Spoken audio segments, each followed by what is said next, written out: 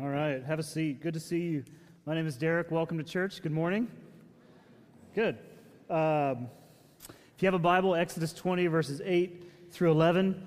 This has been the text for us for the last 5 Sundays. It's incredible that we've had more than one person per week tell me 5 weeks on the Sabbath, but we went ahead and did it. It was a struggle. I almost bailed the series after 3 weeks if you've been with us, but we made it. So give yourselves a hand, and it's good. But I'm sure you're ready to move on, and that's fine. I understand that. But we're going to read this text for the last time in just a moment. Now, the heart of the text is the Sabbath. Of course, I've just said that, which was, for Israel, this commanded day off that they were supposed to take. And it was a very strict command for them. So it was like, work for 6 days, take the 7th day off, work another 6 days, take that 7th day off, and just keep repeating that until I say when, which is pretty much what God instructed them to do. So it was a very, very strict command for them. Now, on the Sabbath, they were supposed to basically pay attention to about 4 things. They're not necessarily connected to these signs. Do you like my props, by the way? Yeah, I mean, this is cheap. We got foam board from Staples, cardstock, Calibri font, and some stands. So I did a good job. So you don't care, but that's all right. What was I saying? Oh, on the Sabbath, they were to focus on 4 big things. Rest from work, which we do have on a sign up here. Prayer, devotion to prayer. Community, friends, family, assembly with the church, and worship. Not the church, but the tribes in worship.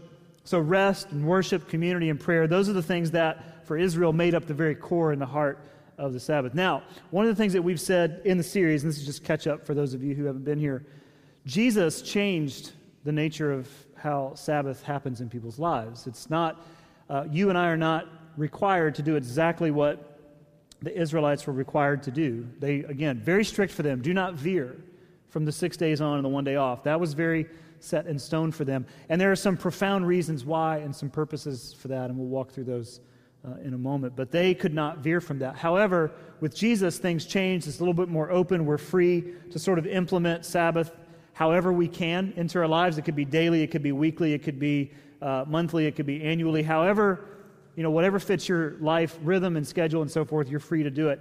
I kind of think when God says things like, look, you're free to implement time with me however you want, that actually makes it harder than if it's just a straight-on command. And so it seems easier, it seems more freeing, but it's actually a little bit more difficult for us, and perhaps it was for them. And the heart of the Sabbath, again, prayer and worship, community and rest from work, all that stuff's still in play. I mean, you're not going to find anything different in the New Testament. God still wants time with us, and that's kind of the bottom line. And to do that, you need to break from work and all the things that have your attention. I was talking to our friend and rabbi and lover of Jesus, altogether interesting, Derek Lehman, who did our Seder dinner here. And I said, wow, we get whistles for that guy every week. My name's Derek, too.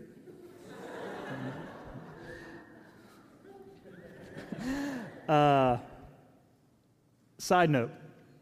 Well, never mind. But I was talking to him, and he said about the Sabbath and the way Israel did it and the way we can choose to do it. He said, look, as Christians, we can follow it the way Israel did. You're welcome to do that.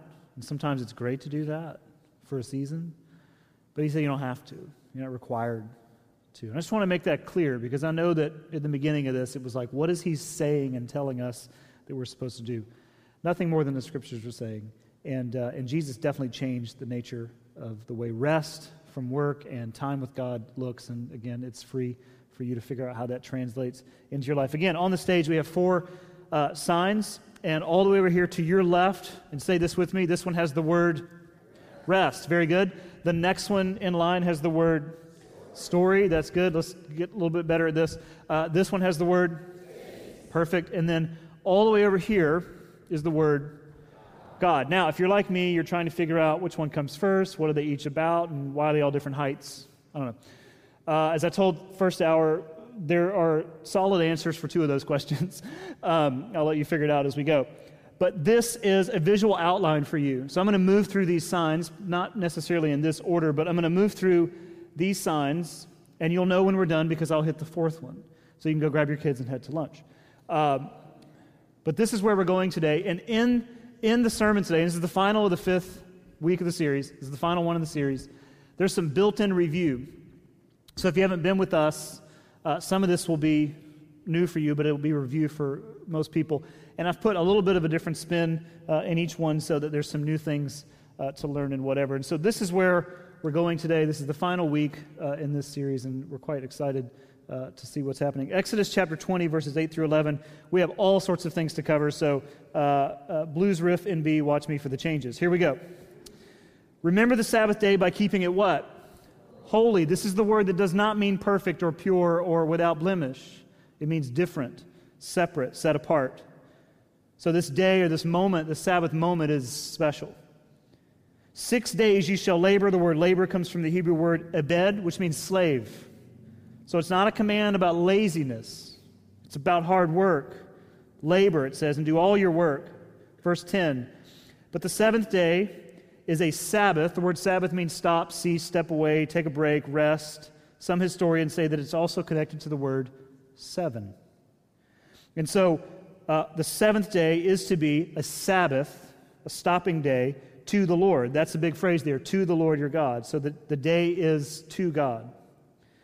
On it, you shall not do any work, neither you, nor your son, nor your manservant, or maidservant, nor your animals, nor the alien within your gates. If you were here last Sunday, that's where we sat. I think this came alive last week. Sabbath is not just about me. It's not just personal. It's not just time alone with God, just me and Him. But it has this influential component where Sabbath rest should flow from me to the people in my life, those closest to me. It says my family, those who work with me or for me, and perhaps those who depend on me. However I can bring peace and rest to the people within my reach and care. That's the nature of the Sabbath. 4, and this is the guilt trip from God here for the Israelites. For in 6 days the Lord made the heavens and the earth and the sea and all that is in them, but He rested on the seventh day. Not because, again, God needs a nap. He's not tired. You don't want to follow a God who gets tired. But it's just this moment where God is saying, I even stepped back and just marveled at the things I've done, and you should do the same. And therefore the Lord blessed the Sabbath day and made it holy. Let's pray. God, thank you for this day. Thank you for this place that we can come and meet and sing and remember you through the communion and the Lord's Supper. God, as we talk through your scriptures, your word, that you will just teach us and encourage us. And in Jesus' name we pray. And everyone said, amen. Now, let's just walk through this. The very first cut on the command is quite simple. You don't have to be a rocket science to figure this out. God is simply telling Israel to what? Rest. Take a break.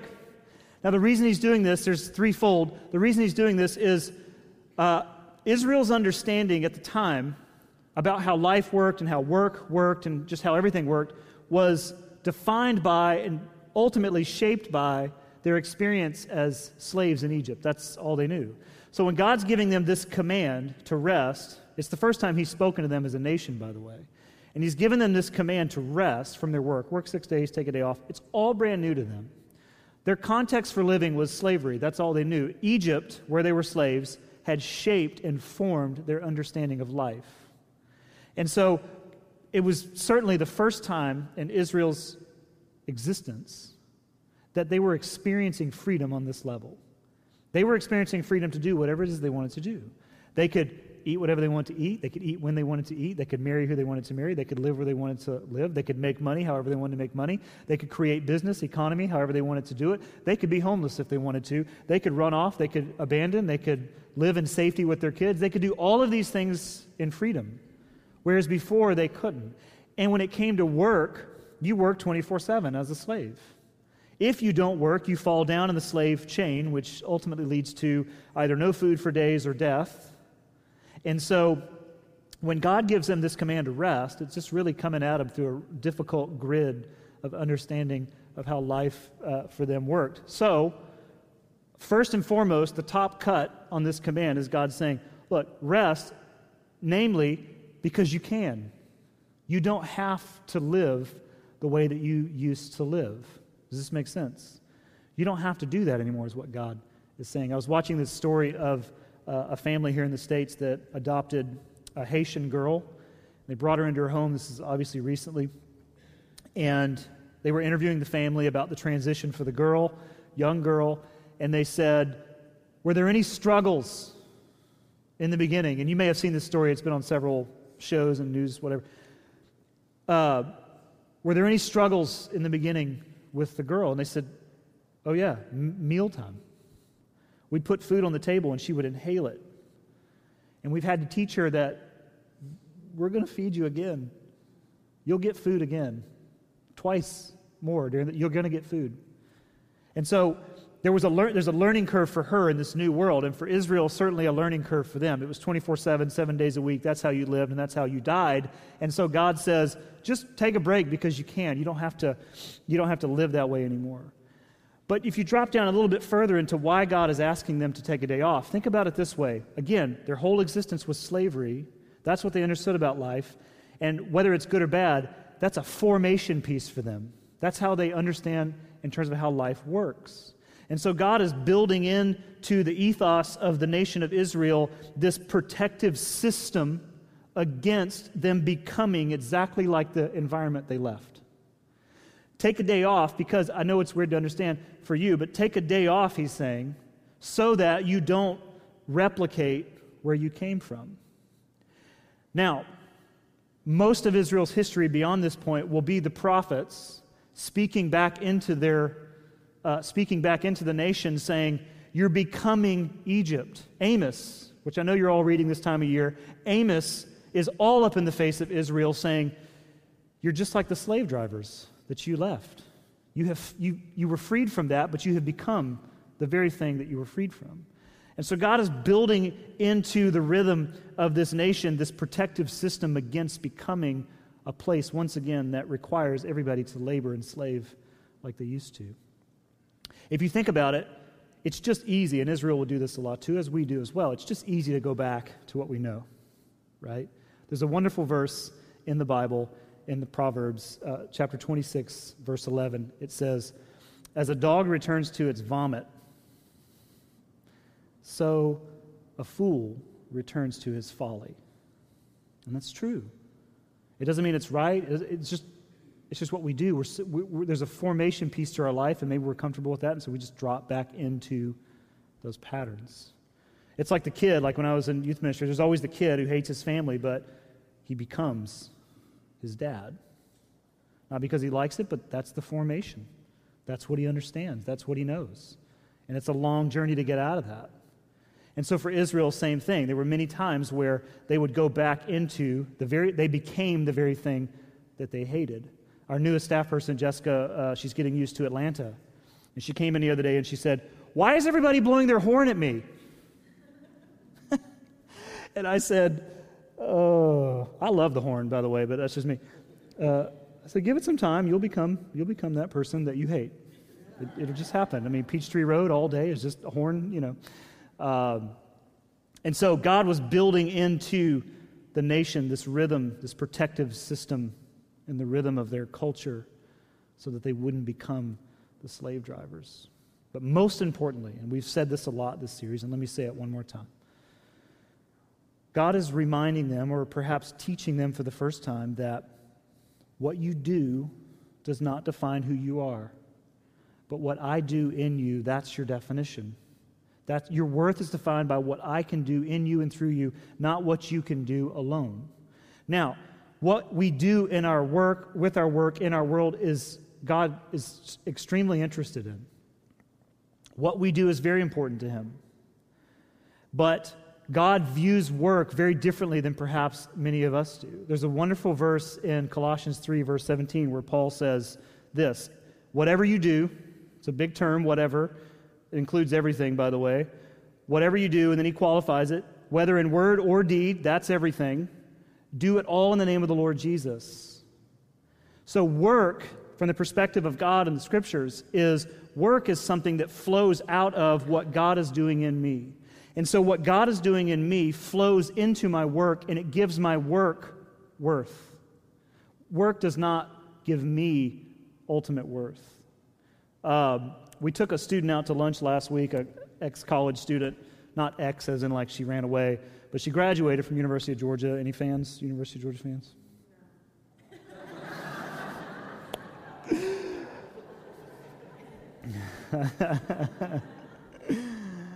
Father, Holy Spirit. She's one of my old youth group kids, graduated from Georgia.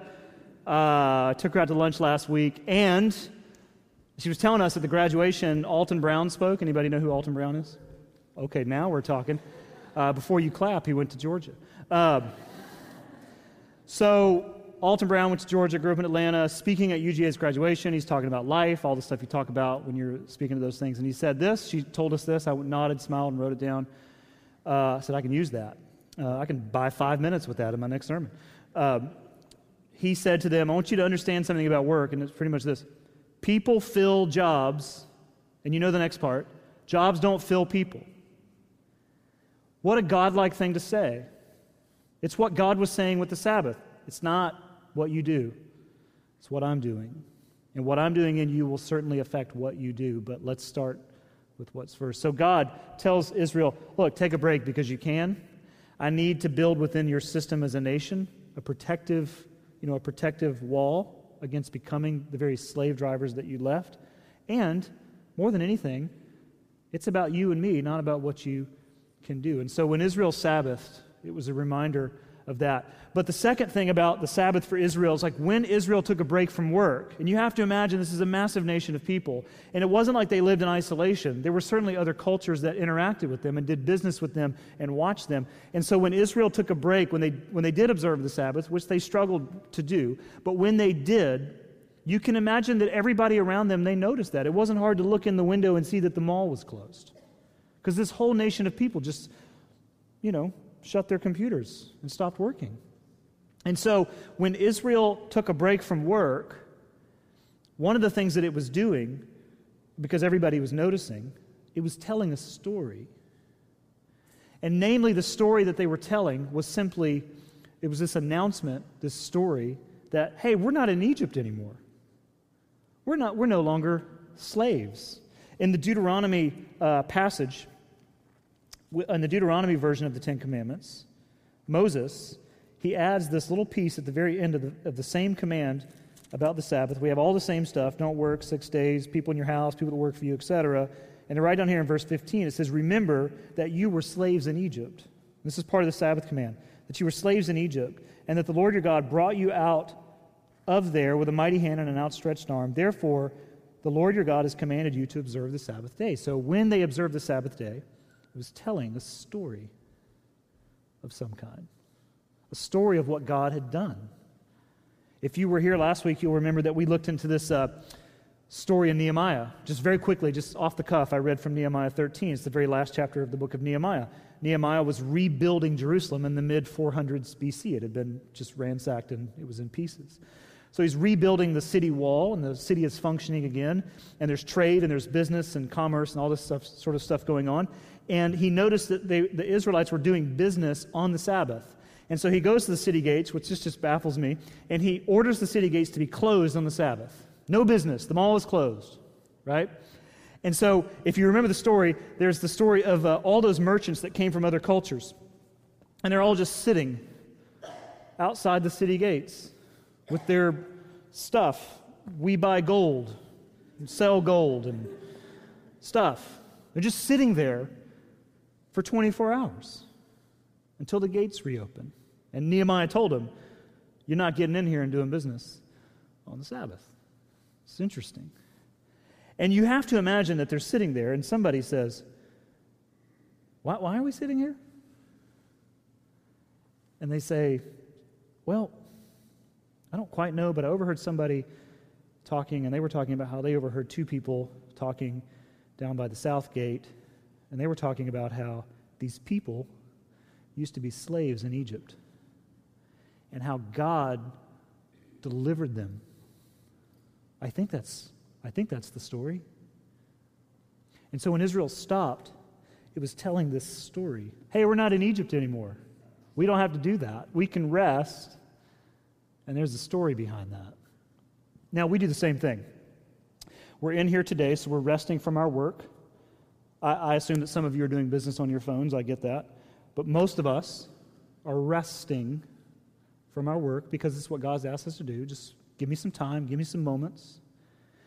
And it's also telling a story about what God has done for us. That's why we're here. I assume that when the apartments light up on Sundays around us and the hotels are waking up, there's some kid in the window saying, "Dad, why are all those people going in and out of that strange-looking building?" And the dad says, I think it has something to do with Jesus. And so when we stop, when you tell your friends, like, "I can't do that on Sunday because I'm going here," it's a story. It's telling a story. And so when Israel rested from work, it was a statement about what was most important for them, that God was working in them and so on. That their relationship with Him was the prime thing. But it also told a story. It told a story of what God had done, about His deliverance for them. But finally, in the command it says that the Sabbath is to be a day to the Lord. So at the heart of the Sabbath, it's this. It's about God. And so regardless of however those things take place for you and for me, this is the heart of it.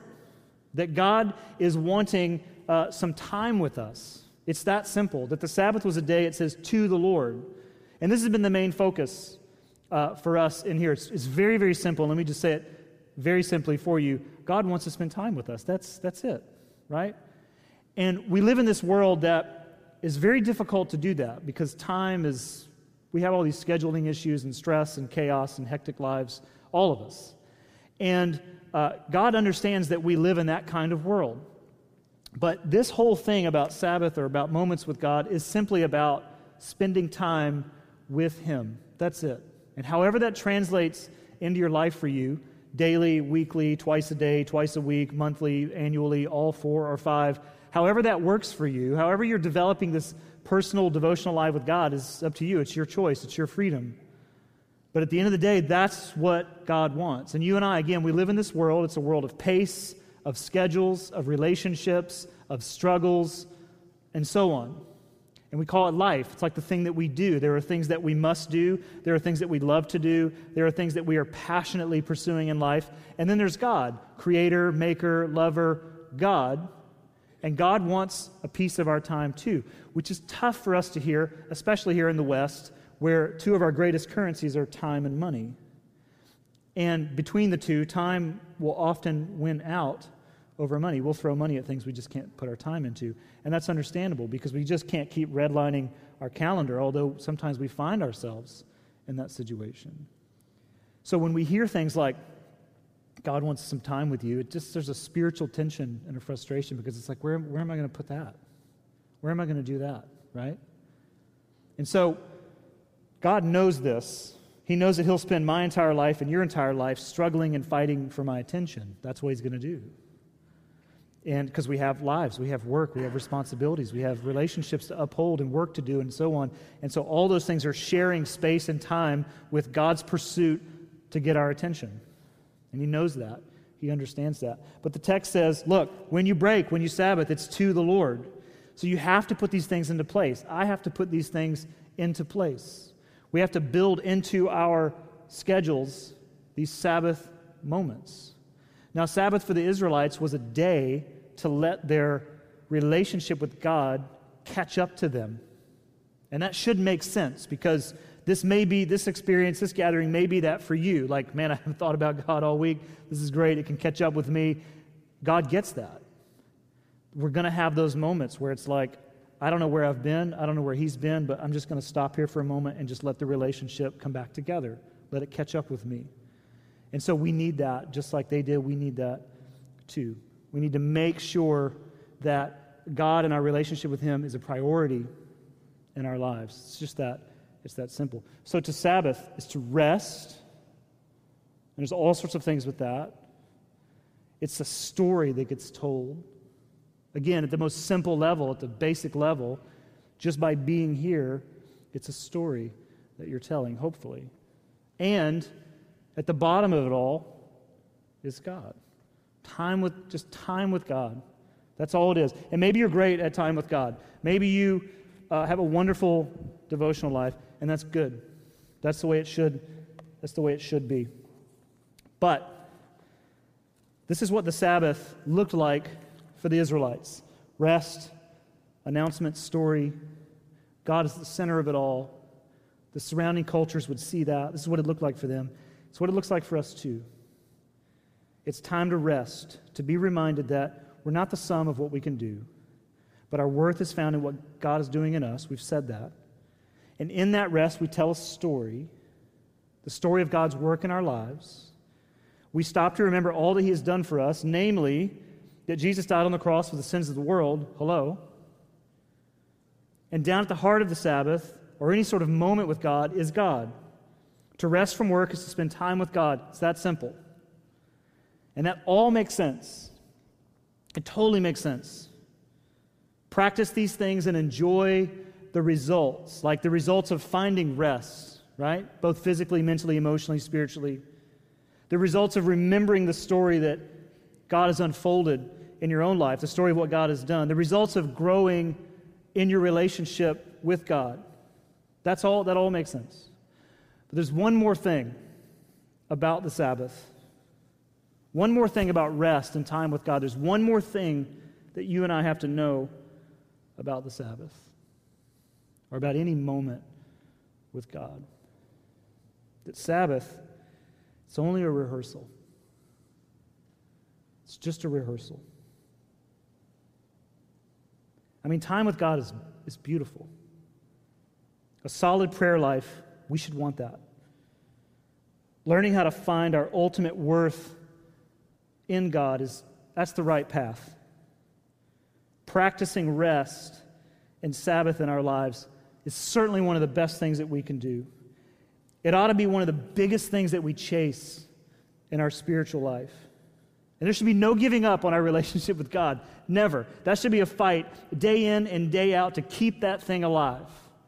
But at the end of the day, Sabbath is just a rehearsal. Sabbath is not the whole story. Sabbath is really somewhat broken. It's in pieces. It doesn't really always work. Because Sabbath coexists with struggle and tension and stress and loss in our world. Even if I mastered Sabbath, I could write a book on it, do this, do this, do this, do this, and that equals peace with God. I know there's books like that. But even if I could master the Sabbath and put something out on paper, and you would look at me and go, man, if I could just Sabbath like our pastor, right? Even if I mastered the art of Sabbath, it's still a broken system. Sabbath is a part of our story, but it's not the whole story. You know why? Because Egypt is still alive. There's an Egypt in every single life. There's something in your past that won't let you move on. There's something in your present that will not let you move on. When there's something or someone in my life that will not let me move on, it's like slavery. It's like captivity. Slavery and captivity have no room for rest. They will not allow it. We all have an Egypt in our history. It may be addiction or abuse or fear or doubt. It may be failure. It may be divorce, adultery. It may be loss. Last week between services, a guy came up to me and said, Derek, I just want you to know that there's no Sabbath in depression. And he's right. Egypt is still alive. Even if we escaped for a little while, we just found a moment with God and it just, wow, I feel great. Even if we escaped for a little while, trouble and unrest and stress and chaos will find you again. Amen? It'll find you. You know this to be true. And if you're a follower of Jesus, you get this. You practice and discipline yourself to grow in your faith. You're dropping roots all the way down. You're trying to grow and grow stronger and stronger in your faith. And then life happens. And then you're in pieces again. And you return to God and you say, fix me. I'm broken. Right? I know that you understand this. There's still an Egypt in everybody's life. Paul says in the book of Romans chapter 8, you may have heard this before. I've read it often this year already. But he says this about creation, about the world that we live in, about the life that we're living in this place. He says, we know that the whole creation has been groaning as in the pains of childbirth right up to the present time. Paul is saying, the world is broken. And we know it.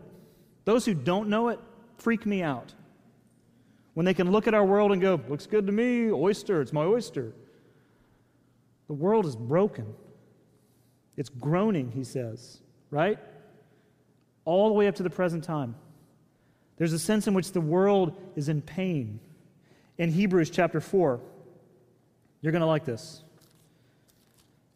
It's too long to read the whole thing, but I'm going to give you a verse. It's like a chapter and a half. It's about the Sabbath.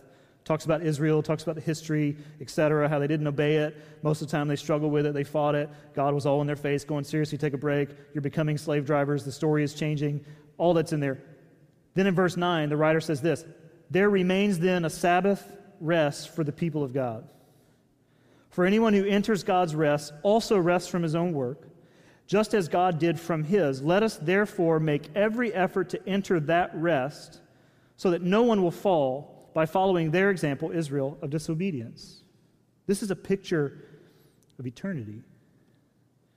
Because Sabbath, no matter how great you are at it, it's not sufficient. It's incomplete. It's broken. It's just a rehearsal.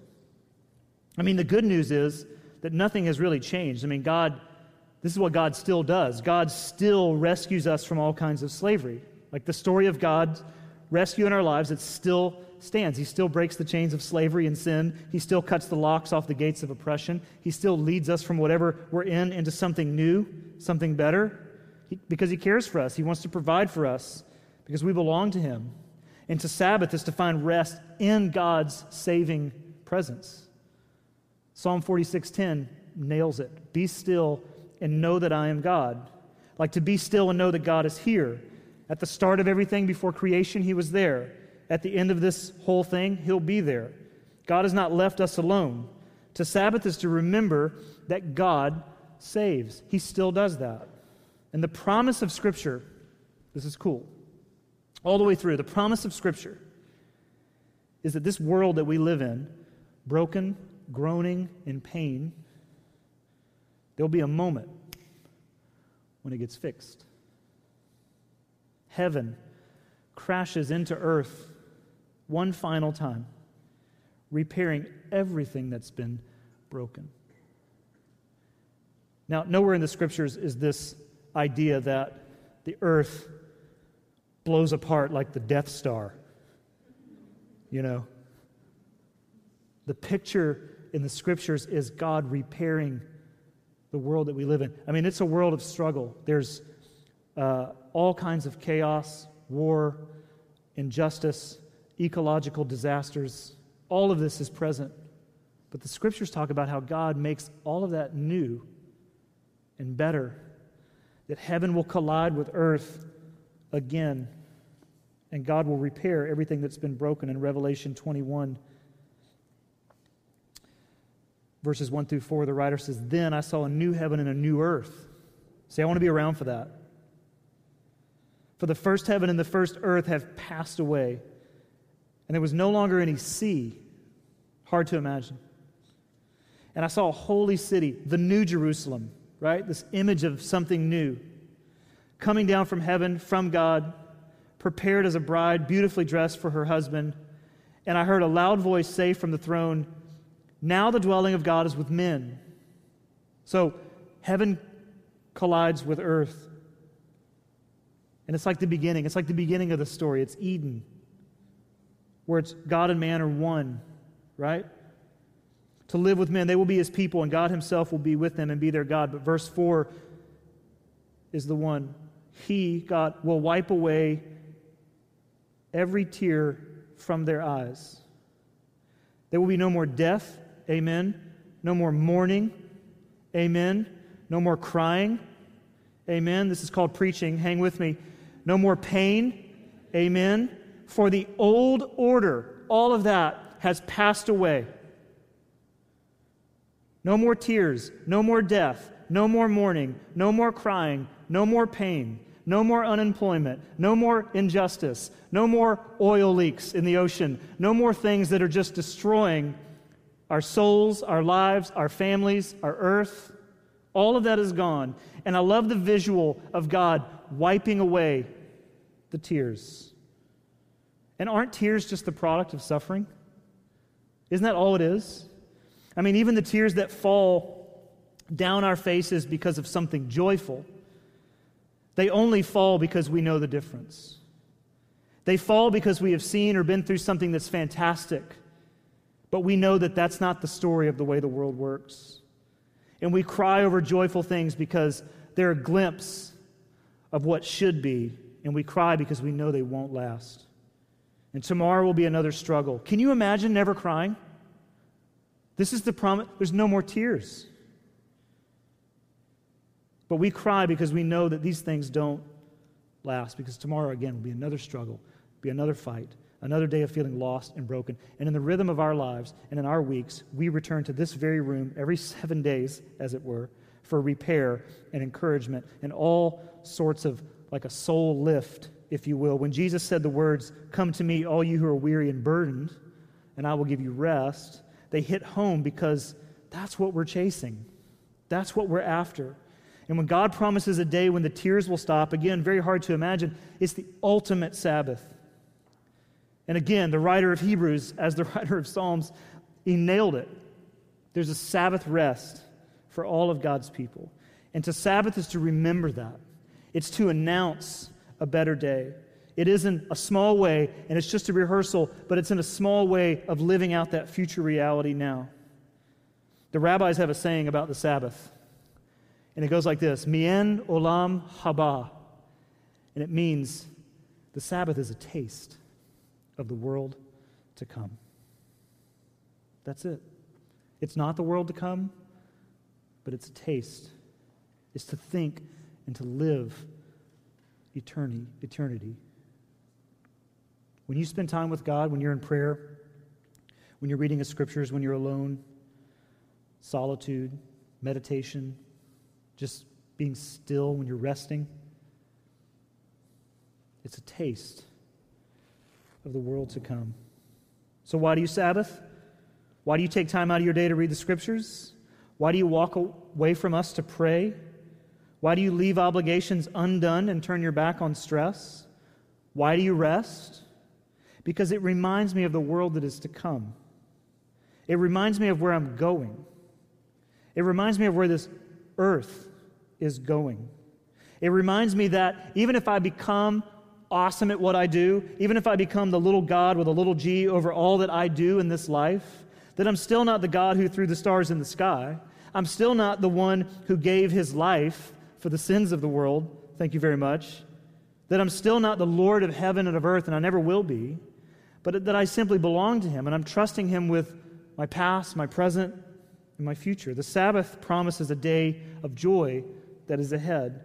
Some of us, many of us, all of us, we struggle to rest in God simply because this is all there is, right? We run a hectic and chaotic life schedule because you only live once.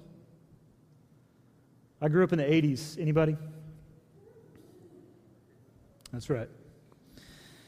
Acid Wash. Great music. There was a bumper sticker on a lot of cars, and it said this: "He who dies with the most toys wins." Wins what? What do you win? I've been to a lot of funerals in my career, and they don't take anything with them.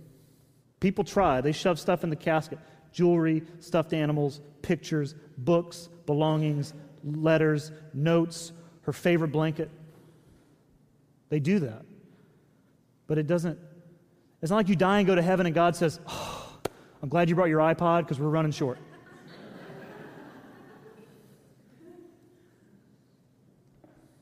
Jesus said it this way: "What good is it if a man gains the whole world and yet forfeits or loses his soul?"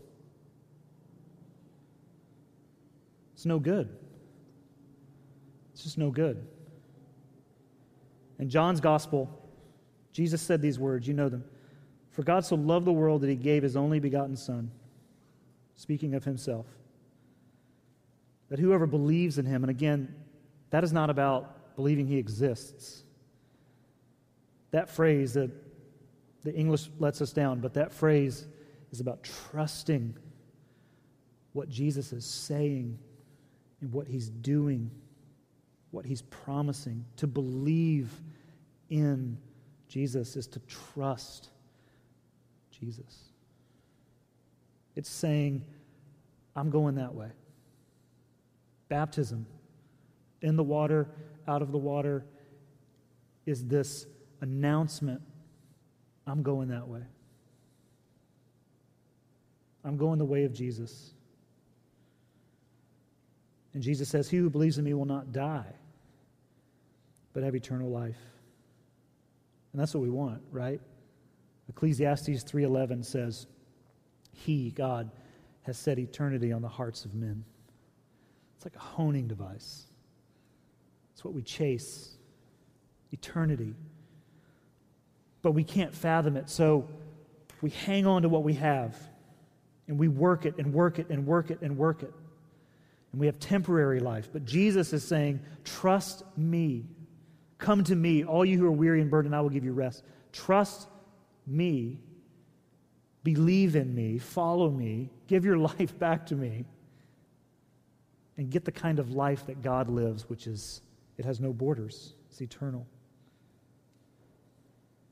There's a world to come, a repaired and renewed world that God invites us into.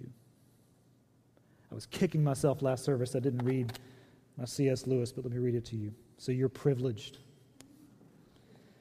It's C.S. Lewis. You know, what I'm about to read to you is like one sentence, but it's very long. He's speaking about heaven. It says, the golden apple of selfhood thrown among the false gods became an apple of discord because they scrambled for it. They did not know the first rule of the holy game, which is that every player must by all means touch the ball and then immediately pass it on. To be found with it in your hands is a fault. To cling to it, death. But when it flies to and fro among the players, too swift for the eye to follow, and the great master himself leads the revelry, giving himself eternally to his creatures in the generation and back to himself in the sacrifice of the word, then indeed the eternal dance makes heaven drowsy with the harmony. I just love how he writes. All pains and pleasures we have known on earth are early initiations in the movements of that dance.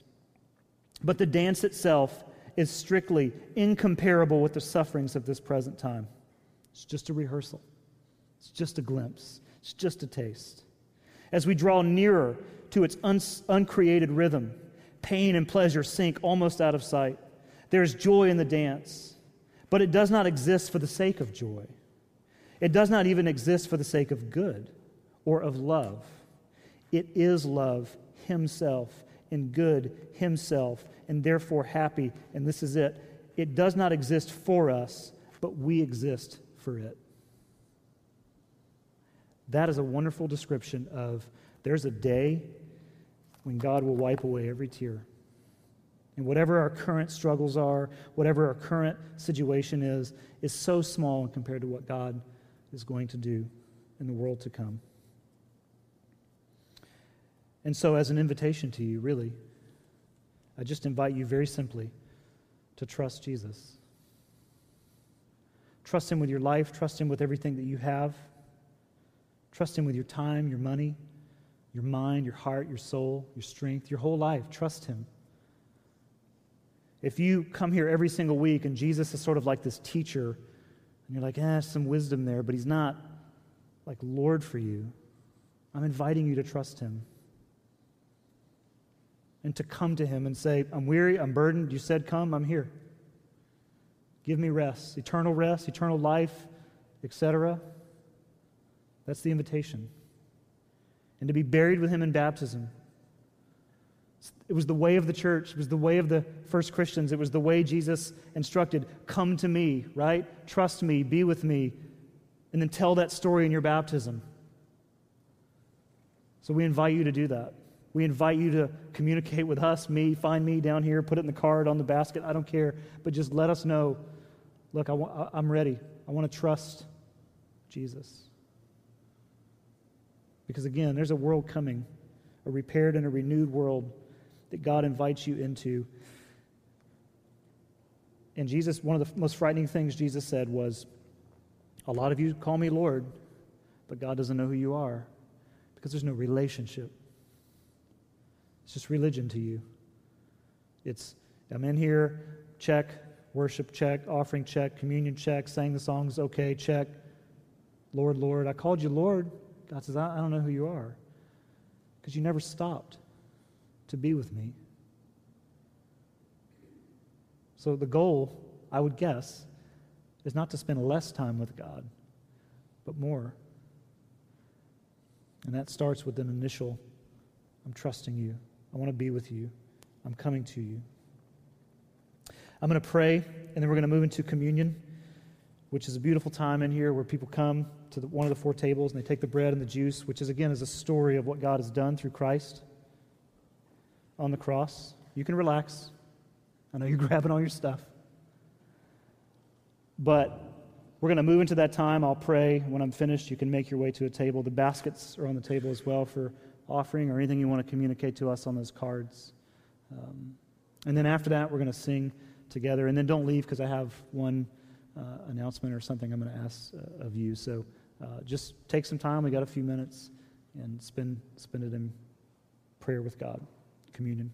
Let's pray. Father, thank you for this day and for this place, and that you've allowed us to meet in. And thank you for this meal that we're about to partake in, this bread and the juice, and the story that it tells, Father, that you came, you died for us, and you're inviting us into that relationship with you. And what a great story. And God, as we close down this track of sermons and conversations about Sabbath and rest, and just give us the heart to spend time with you. Give us the heart to carve out moments where they are only about you. Father, help us to be a church that finds everything that she needs in you, and that flows out into our city and into the neighborhoods and the buildings in which all these people live and work and struggle, and give us opportunities to be the place that serves those in need, that brings rest to the lives of people. We love you. We thank you for your Son, Jesus, in whose name that we pray, and everyone said, amen.